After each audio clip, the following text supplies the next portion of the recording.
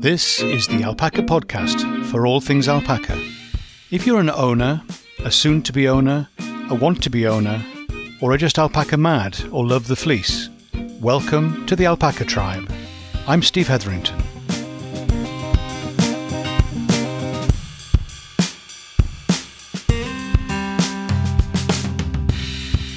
Hi, Steve here, and welcome to the podcast for alpaca people. Great to see you again. And today I wanted to talk to you about how we decide about breeding, about which animals to breed with which ones. And it's a big decision. There's a science to it, but there's also an art to it. And maybe it's just complicated.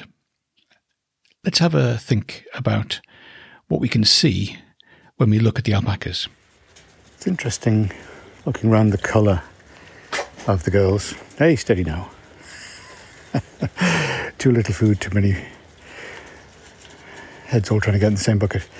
Looking around the range of colours that we've got and just thinking about breeding and choosing suitable mates. And there's a number of factors that you take into account. The bloodline is the first thing. Are they too closely related? That's the big no-no. So we're trying to make sure we know who's related to who and which bloodlines they're coming from. And then it's a question of body. So you're looking at the structure, conformation of the animal, the leg at every corner, as they talk about for horses, but something that's appropriate, something that's going to be big enough boned, really, to take the weight. What about for breeding females? Are they suitable size? I've got some that are really tiny, small. I'm not sure why they haven't developed, but that's obviously partly genetics.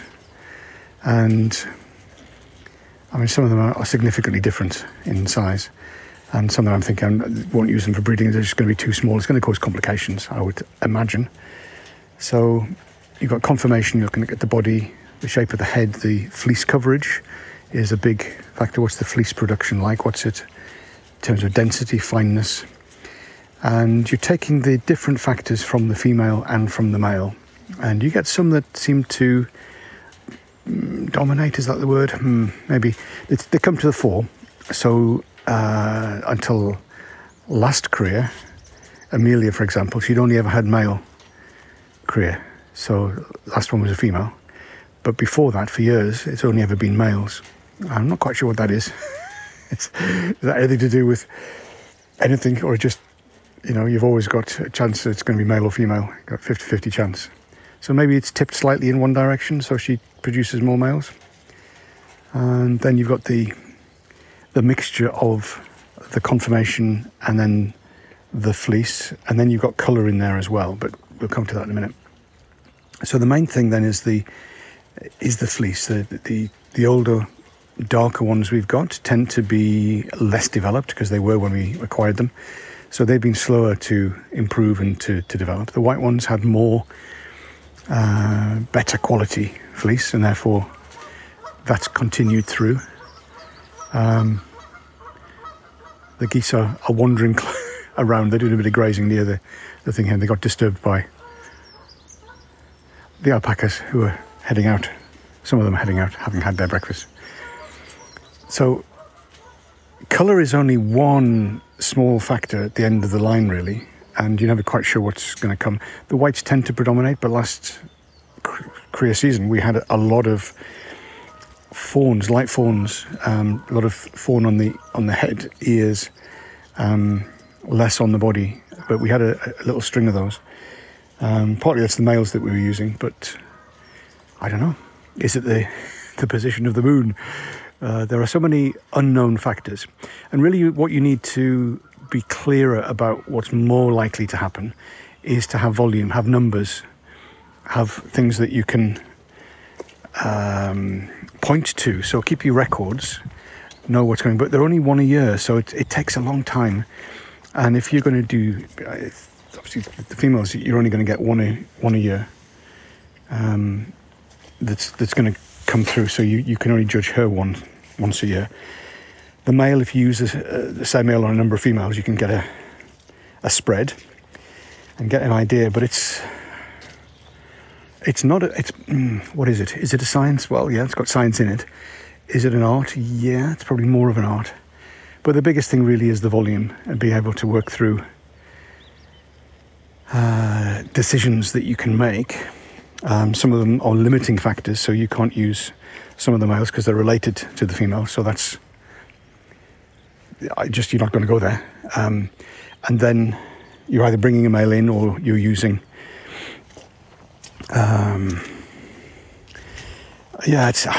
It's a balancing act then between the different factors. So the first line is bloodline. The first thing is bloodline. The second thing is then going to be, what are you adding? What is the feature of that female, that male? What are the things that you're trying to add? Is it more density onto fineness, or is it the other way around? Which way does that work? Can you add density onto fineness, or can you add fineness onto density? And it just does take time, numbers of generations, and also numbers of records that you've got, which you can point back to. So breeding decisions are not straightforward, and sometimes you've got little choice, and therefore you work with what you've got. But if you're going to move forward, if you're going to add real quality, then you need some good quality blood coming in, either from females or from males. And the question is, do you need your own stud? Generally, I would say no, particularly for small numbers. You don't need the complication of that. But you've got a little bit of leeway with the males before you run into problems where future generations, we've got one female now, we can only use one male on because of the connections. And I'm not sure whether we've got any of this coming round that might be blocked, and therefore we can't actually use any of our males. So over time, it becomes more limited, and we've got a good spread of bloodlines. Deliberately, when we started, we did that, and we've added some others in, so that's helpful. But it's an ongoing process. You've got to keep doing that. You've got to keep bringing in new males and some new blood if you're going to carry on doing that. No point in producing just for the sake of it. No point in having another alpaca just to have another alpaca. So what are you going for? And then focus on that and work towards that. Some people have gone for colour, so they major on the black animals, and they've produced some amazing results with that. A lot of people are looking at greys at the moment and thinking that they are really beautiful, aren't they? But also there's a smaller grouping of grey animals in the show ring, even with the discussions about what's a modern grey and what's grey. But that's an ongoing thing. So people are looking for places to shine, and therefore the colours are working through. So there's a lot more depth in terms of quality in all of the colours now, whereas it used to be when we started 14 years ago, it was much more that the whites were the developed ones and the darker ones weren't. That's no longer the case. Still the case that you're going to go for top quality, you're going to pay top dollar. So you need to decide what it's for, where you're going. And we're not just producing another alpaca for the sake of it, but we're actually trying to move the herd forward. We're trying to move things for our herd, but also nationally. So there are some animals you just don't use for breeding because they're okay, nothing major. Some of them are not okay, and they just shouldn't be in the breeding program. And some are okay, but they're actually not going to add that much, and therefore you wouldn't use them. And you're just trying to balance all of these different factors in making your decision. So it starts as a paper exercise. You're getting the bloodlines out, you're getting the family trees out, and you're looking and seeing what's there. Going back and looking at the fleece that you harvested, if you've still got any samples and things from last year and previous years, if you've got something you can compare what's happening, because as well as the instant, this is the newborn, this is the amazing fleece that it looks like, what does that look like in 6 months or 9 months or a year?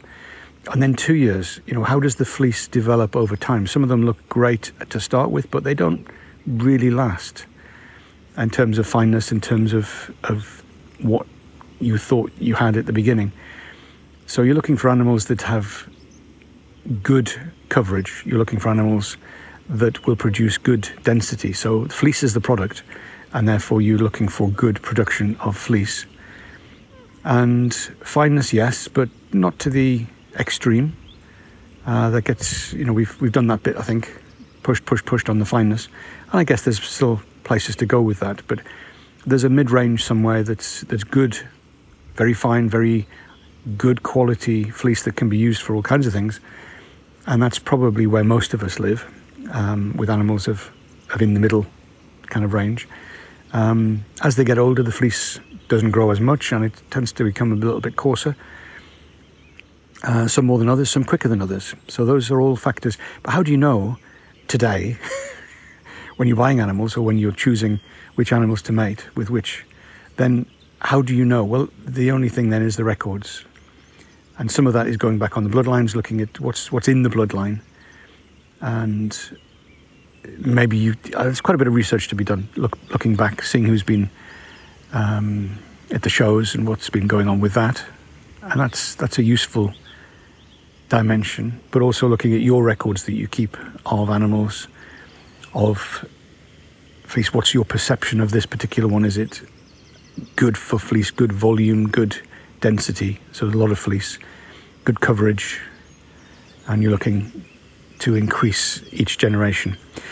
And there's a whole bunch of stuff of getting into the more technical stuff and breeding values and stuff, which we shall come back to when I can get back to my office and have the information in front of me, rather than sitting in the field with the alpacas looking at colours and looking at different animals and saying, okay, this is that one, this is that cross. And, do you stick with a mating to see what happens next time? How much can you do that when you're a small owner that's only got 3 or 4 alpacas, females that you just haven't got the volume to draw on there. So some of that is going to be whatever happens. It's the random nature of genetics, and just it'll be what it is. But we can have some involvement and make some choices. But as I say, in smaller groups, we are more limited. But if you're going to take it seriously, then you need to do the research, talk to people, go to seminars, read about it, and get as much information as you can to feed into the decision-making process when you're deciding who's going to be mated with who for this next season. And here we're getting to that sort of stage, because it's, where are we now? Mid-month.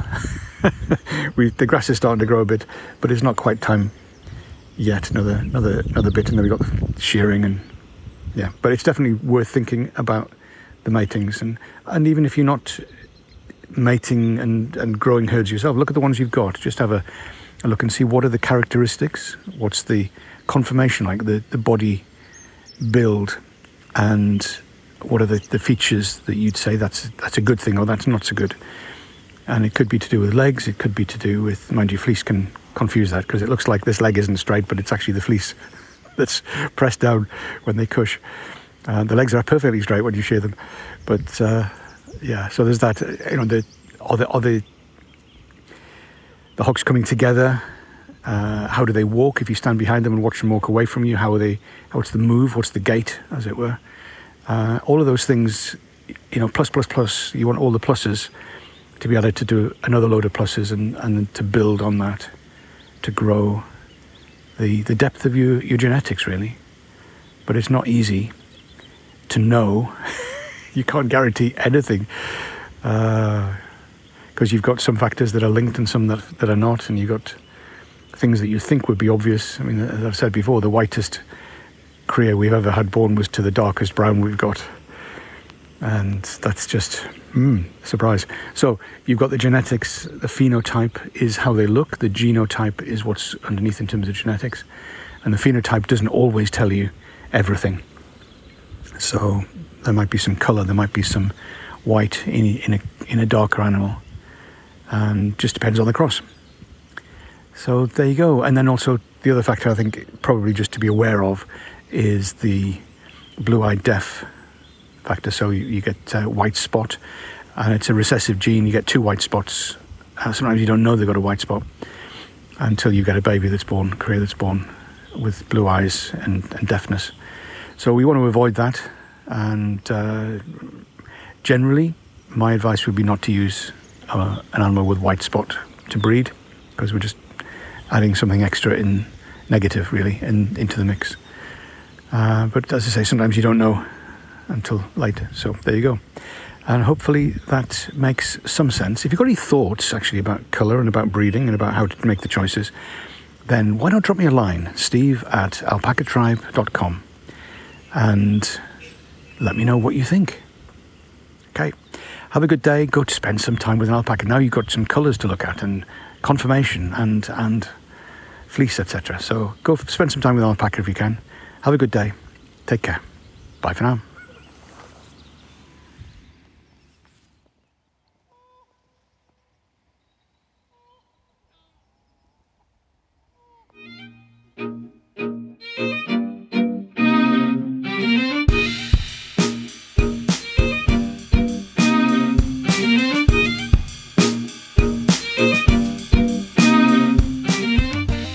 This is the Alpaca Tribe, and I'm Steve Hetherington.